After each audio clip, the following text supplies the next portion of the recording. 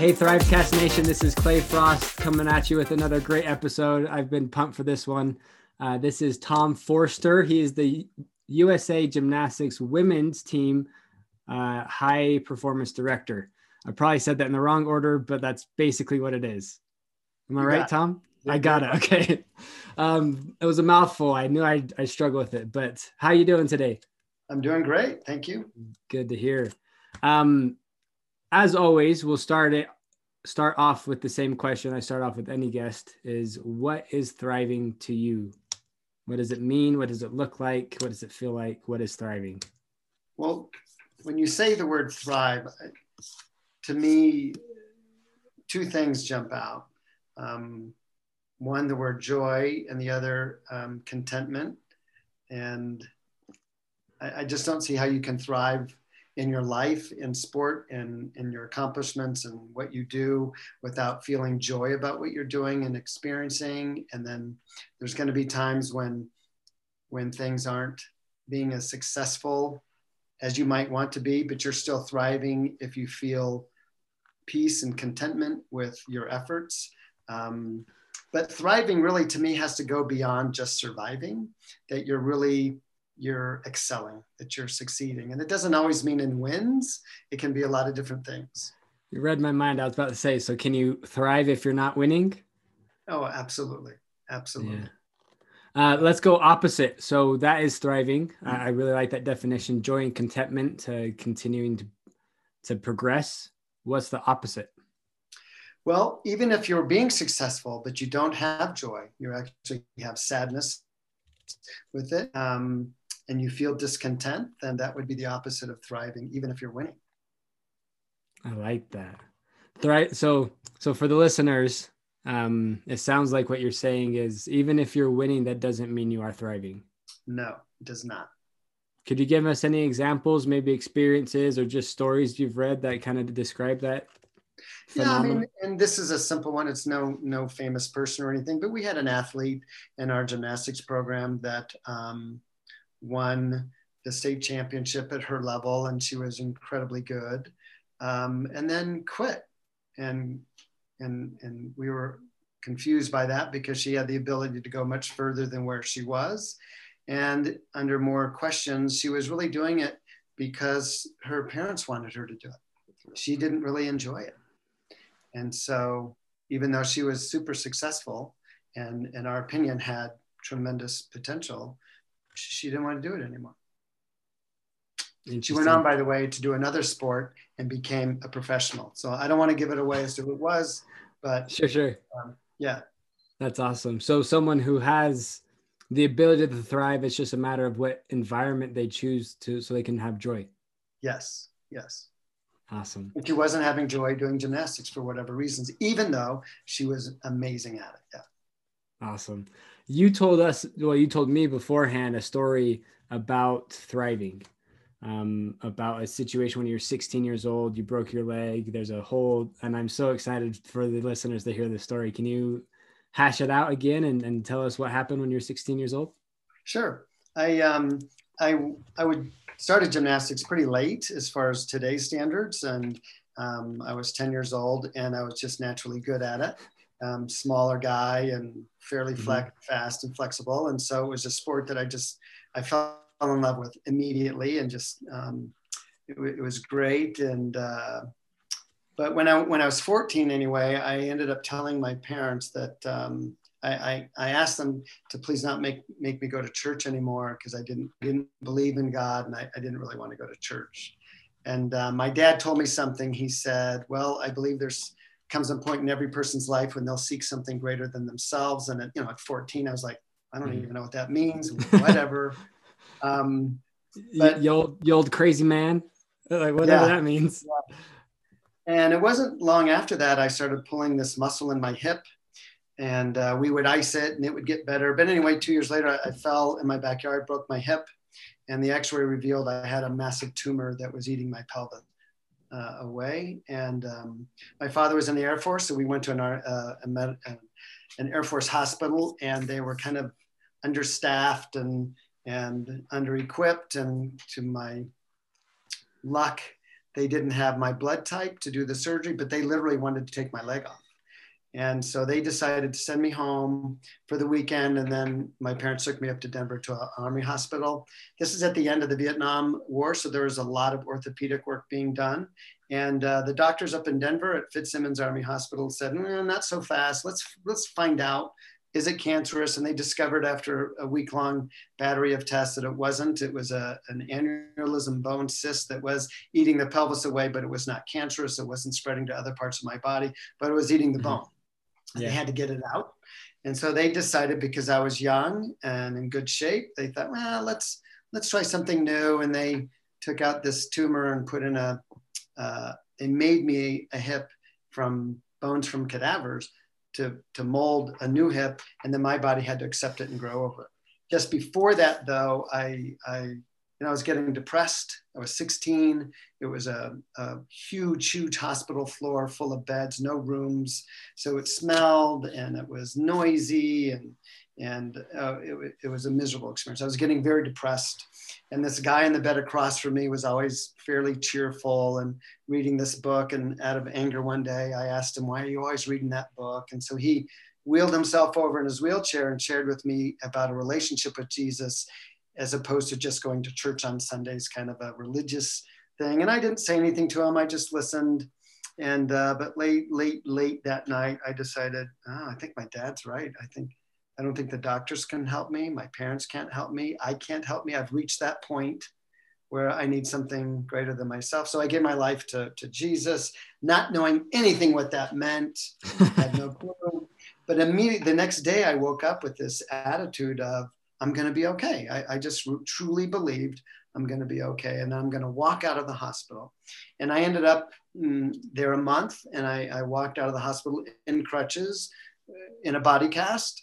But I had miraculous healing, and there I was told I would never do gymnastics again. But I did. Even later, about 9 months later, I was in the state championship on one event. But, I would do my routines and then jump, stop, and just get down. So I didn't tumble, I didn't vault. But a year later, I won the state championship and got a scholarship to Penn State to do gymnastics. And so, it turned out to be it was a horrible, scary thing for our entire family, but it turned out to be an amazingly positive story. You mentioned as well the way that you performed after. That you felt like you didn't have much pressure. Tell us what happened in the recovery return to gymnastics. What was that like? Well, keep in mind, this is 1975. So physical therapy was not really big. And the Air Force, they weren't big on spending money on that. So the recovery was really on my own to figure that piece out. And I don't remember exactly what I did, but I just started life again. And, my legs came back and I did fine, but I was so grateful that I had two legs, knowing I was dangerously close to having one leg for the rest of my life. And so the fact that I could walk to this day gives me great joy. And so I just didn't have the same kind of stress going into competitions that my friends did, where they would have all these expectations. And, all of that was really released. I released all that. I never went into a meet ever nervous. I just felt joy to be able to go do what I practiced. Now I've been to meets where I didn't feel as prepared, and I kind of knew I'm probably not going to hit this pommel horse routine because I didn't hit very many in practice, but I never went in nervous, because whether I won, whether I didn't win, that became secondary. It really did. I love that. Follow-up question here. It's an obvious answer, but I'm curious if you can help us guide some kind of blueprint or something for the listener to kind of extract from your story. Do you have to lose your leg to go into competition, or almost lose your leg to go into competition grateful? Or what would it take to be able to make that mindset shift, or that paradigm shift, so that you can always perform grateful? Well, I would hope you do not have to almost lose your leg to have a spirit of gratitude. I would hope. And, I know our daughter did gymnastics, and it was important for us to make her feel going into these competitions, no expectations from us other than her enjoying what she was doing. And just to be grateful that she can do a sport, because not everybody can. I mean, not everybody gets to. Sometimes for financial reasons, sometimes for whatever reasons. And so, yeah, you can absolutely have gratitude without having any catastrophe almost happen to you. But it is a mindset that you have to not place winning or the goal above other things that we take for granted, that you might be taking for granted. So yeah, I think it's absolutely possible. So it's a matter of what do you prioritize in your life? And if winning is everything, then you're adding additional stress to your life that you don't necessarily have to do. Should you strive to win? I think so, to do your best. And if you have the possibility to win, I mean, who strives to be second? I don't know, maybe, but maybe if you... no one strives to fail. No one wants to fail. So having the ability to do a sport is an amazing thing. It's an amazing thing. And we've had some family members, even at our gym, whose brother or sister had either Down syndrome or cerebral palsy, who couldn't do sport. And I noticed they absolutely grasped the attitude of gratitude. They got it. But other families who had, none of those situations, they got gratitude too. They understood that, it's a neat opportunity to do sport, and they took full advantage of it. I love that. That's awesome. So if we put these into a list of priorities, we're going to we'll troubleshoot this. This doesn't have to be your forever answer, so don't worry about it. But if we got number one, we can be worried about joy and enjoyment, having fun, and then getting better, improving, and then wins. Would you say that's pretty accurate? Would you add anything else to the list in terms of what we should prioritize as parents or as athletes? Joy, improving, and then wins. It seems a little simple. It sounds right. I'm not against it. It feels right. If we're missing anything, because I don't think anybody really wants to do things that they're not having joy doing, even if you're good at it, it's not fun. So to have, to experience both is super important. Striving to improve, I think, is noble. It's what we should be probably doing.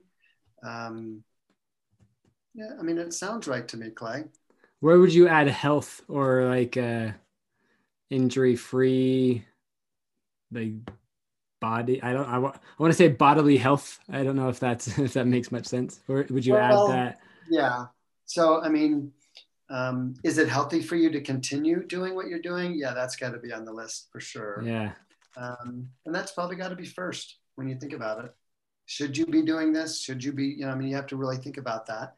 But a lot of times, as you know, there's athletes. Well, let me back up and I'll tell you, one of our athletes who's now at UCLA, her father was in the Olympics and she was experiencing some, in another sport he was, but she was experiencing a fair amount of injuries while she was, in that fast growth period, 14, 15 years of age, 16 years of age. Yeah. And so she was always seemed to be recovering from something. And I asked her, how are you doing? Are you staying motivated? Are you doing okay? And she said, yeah. She goes, my dad, he told me I'm always going to have 3 injuries. And I'm like, what? She said, yeah, it's going to be the one that I recovered from, the one I'm working on, and the one I currently have. And I just thought, that's probably the life of an athlete. Sounds about right. Yeah, that's about it. So to think you can go through this, sport or life injury-free is naive. Especially for the athletes that are really pushing for excellence. You're going to have some strain and stress on your body, and it's going to happen, even for the best of them. Tiger Woods, Simone Biles, doesn't matter how good you are, they all deal with it. And so now at some point you have to decide when's enough is enough. But the ones who push through it, typically it's because they are having joy. This is how they feel a lot of contentment, and they feel successful doing it. And it drives them, it motivates them. It gives them great purpose. And so they will continue to push. So the key is pushing in the right way. And that's why having good physical therapists, having a mental trainer, all that's really important to be able to manage that piece of sport. Yeah, I like that. I want to transition to another question and experience that you've had. You were kind of tossed into your current role in 2018. Not really as like something you were aiming for. It's always been something that was you're just running your own gym, and then it was offered to you. Tell us about that experience. Well, it's the high performance director position is not something I ever envisioned being part of my professional resume ever. I've been on the national staff helping the uneven bars at the development camp for about 8 years or 10 years and loved it. Just really loved it. In that case, you're really coaching coaches. You're really like a consultant helping them. And I truly enjoyed it, and running my own gymnastics club. And I started fly fishing. So I was really enjoying that. And then through a series of just strange things that happened with probably the Larry Nassar debacle kind of spearheaded most of the change that was going on. And a lot of people in leadership needed to go because of that. And so they were looking for new leadership, and other leaders, had to, decided to bow out for whatever reasons, because it's incredibly difficult.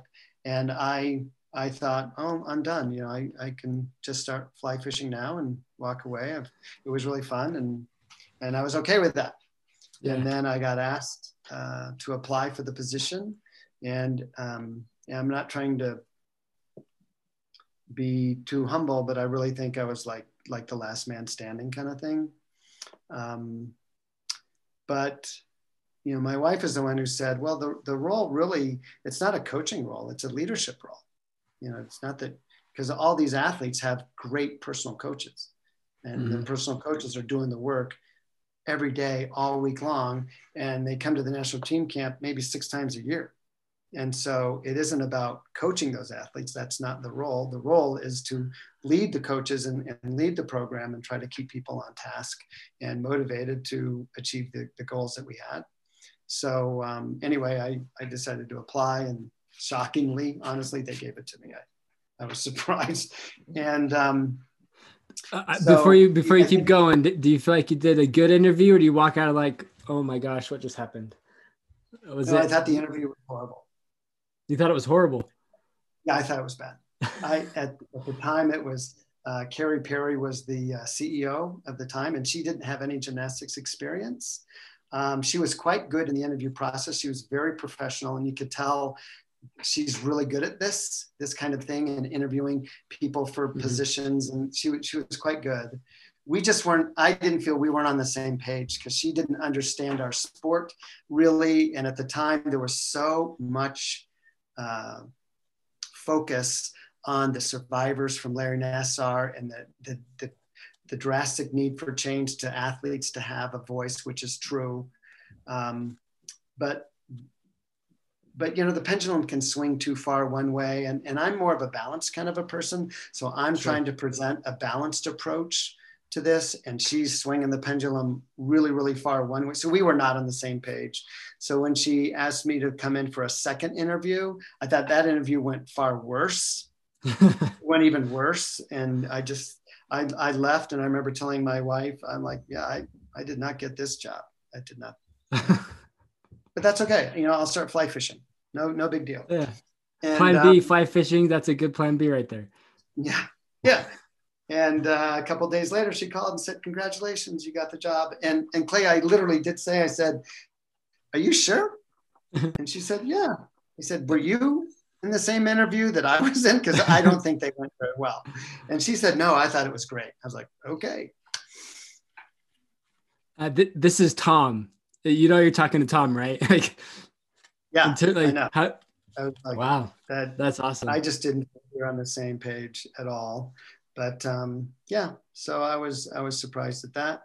But I think the thing you were referring to was at the Yeah. 2018 World Mhm. Championships. Exactly. I'd So love that, to hear it. yeah, that was kind of a turning point for me in this role, because clearly never being in this position before, never even thinking about this. I've been to 3 World Championships before as a coach, so I'm familiar with what the coaches and the athletes are going through.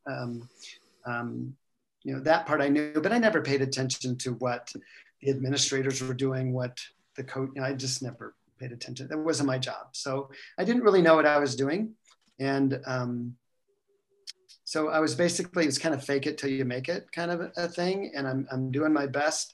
But the athletes on the team that year were Simone Biles, Morgan Hurd, Kara Aker, Riley McCusker, Grace McCallum, and Reagan Smith, where she would end up being the alternate. Great group of athletes and experienced coaches. So I felt incredibly lucky that the team is so good and the coaches are so experienced that it's all going to be fine. And the team did win by a landslide. But the thing that was the turning point for me is when I set the lineup, I didn't ask. I didn't know, so I didn't ask enough opinions. I just kind of gave them, this is what I want to do, and turned it in. And it turned out well, but Riley McCusker fell in the team qualification phase, which would take her out of the beam finals. She wouldn't be able to make it, obviously, with a fall. But the team still was in first place going into the team final. And you can change up the lineup going into the team final. You can put in other people and switch it around. And I decided not to change, to keep her in the role for a couple of reasons. One, I wanted to emphasize my belief in that I truly believe that athletes under pressure perform their average routine. Sometimes they perform the best routine of their life, but typically you get their average. And so the key is having a group of athletes whose average routine is world-class and can win. And luckily the team was that good. And now Riley's training was that kind of training. She very rarely missed ever in all of the practices, every day. And even after the fall, the very next day, she's hitting a routine. So I decided I'm not going to change. And in the back of my mind, I thought, Marta would not have done that. And all the coaches told me that. They said, no, she would be out. You've lost confidence. And I believed in the law of averages. So I said, I'm keeping her in. And I wanted to show the athletes and the coaches and the gymnastics community, things are different, and we're going to stick with the athletes. We're going to give as much objective information as possible to make our decisions. And that's how it's going to be. Well, at least with me in charge. And she hit. Not only did she hit, by the way, I just looked this up the other day, that she had the highest execution score on balance beam in the entire competition. So I knew that's the kind of athlete that she is. And the law of averages is she's not going to fall twice. And she didn't. So it turned out well. And that was a turning point for me as just having confidence and believing in what I believe is right. And hopefully I think it helped the coaches and the gymnastics community, to feel like, the athletes aren't going to be punished for just a mistake. That was the hope. So. I love that. I love that so much. The idea that you punish athletes for mistakes only puts them on eggshells. It makes them so worried to make mistakes. Question I have, it was Riley, right? She's the one that fell? Yeah. Yes. What do you think it did for her confidence that you still picked her? Well, I think she was shocked. I talked to her and her coach, and she was grateful. And I really believe that she went into the beam, team final with gratitude that she got another chance. And I told her, take advantage of it. Just do what you do. And I remember telling her, you don't need to do your best routine ever. Just do what you do. That's all you got to do. Just go do that. And that's what she did. I love it. But it was a great athletic moment for me anyway. I don't know about anybody else, but for me, it was great. Yeah. really solidifies the belief you have moving forward. Last question. I told you my son's going to come yelling at me. For all of those listening, I have a son just outside the door screaming at me. I don't know if you can hear. But last question. For the last question I have for you, I try to prepare you a little bit. Hopefully I'm still catching a little bit on the spot because I love a really authentic answer here. I want you to pick an audience and then deliver a message to that audience of what it takes to deliberately design a life where they can thrive in any situation. You can pick 7 billion people in the world. You can pick just the team, your club. You can pick your family, whatever audience you pick, deliver. What audience would I give the message to thrive? Mm-hmm. I'm going to pick a family. I'm going to pick families. And I say that because, in March, when everything shut down, and everybody had to be quarantined. A lot of families had to just spend a tremendous amount of time together. And I think some families really found themselves, and it was a great thing. And I'd heard, from the news that the opposite was also happening, right? It was just families, husbands, wives, children, parents, that were really struggling spending that much time together. And I know in our personal family, it was good for us. But we have a philosophy for thriving as a family to not only love, but to like one another. And our philosophy is love is an obligation that you have among, your family, right? Husbands, wives, brothers, sisters, you have to love one another, right? But like is always a choice. And you can love someone and not like them. But if you can do both, then you really have a thriving family. If you have a family that not only loves one another, but they actually like each other, then you're thriving. And one of the keys to getting to that point is being really careful what you say to one another, that your words matter. And just because you think it and their family, they just have to love you, doesn't mean you need to say it. So we also have a phrase that we learned from another family, that if it has to meet, whatever you're going to say has to meet 2 of the 3 criteria. Is it kind? Is it true? Is it necessary? And if whatever you're going to say doesn't meet at least 2 of those criteria, then don't say it. Even though they're family, well, they got to love me. Yeah, but you shouldn't say it if it's hurtful. Is it true? Is it kind? Is it necessary? So that's how we thrive as a family. I love it. Thrivecast Nation, this is Tom. Thanks so much for being on the show. Loved having you. Hey, thanks so much for asking me. I really appreciate it. No problem. We'll see you all in the next episode.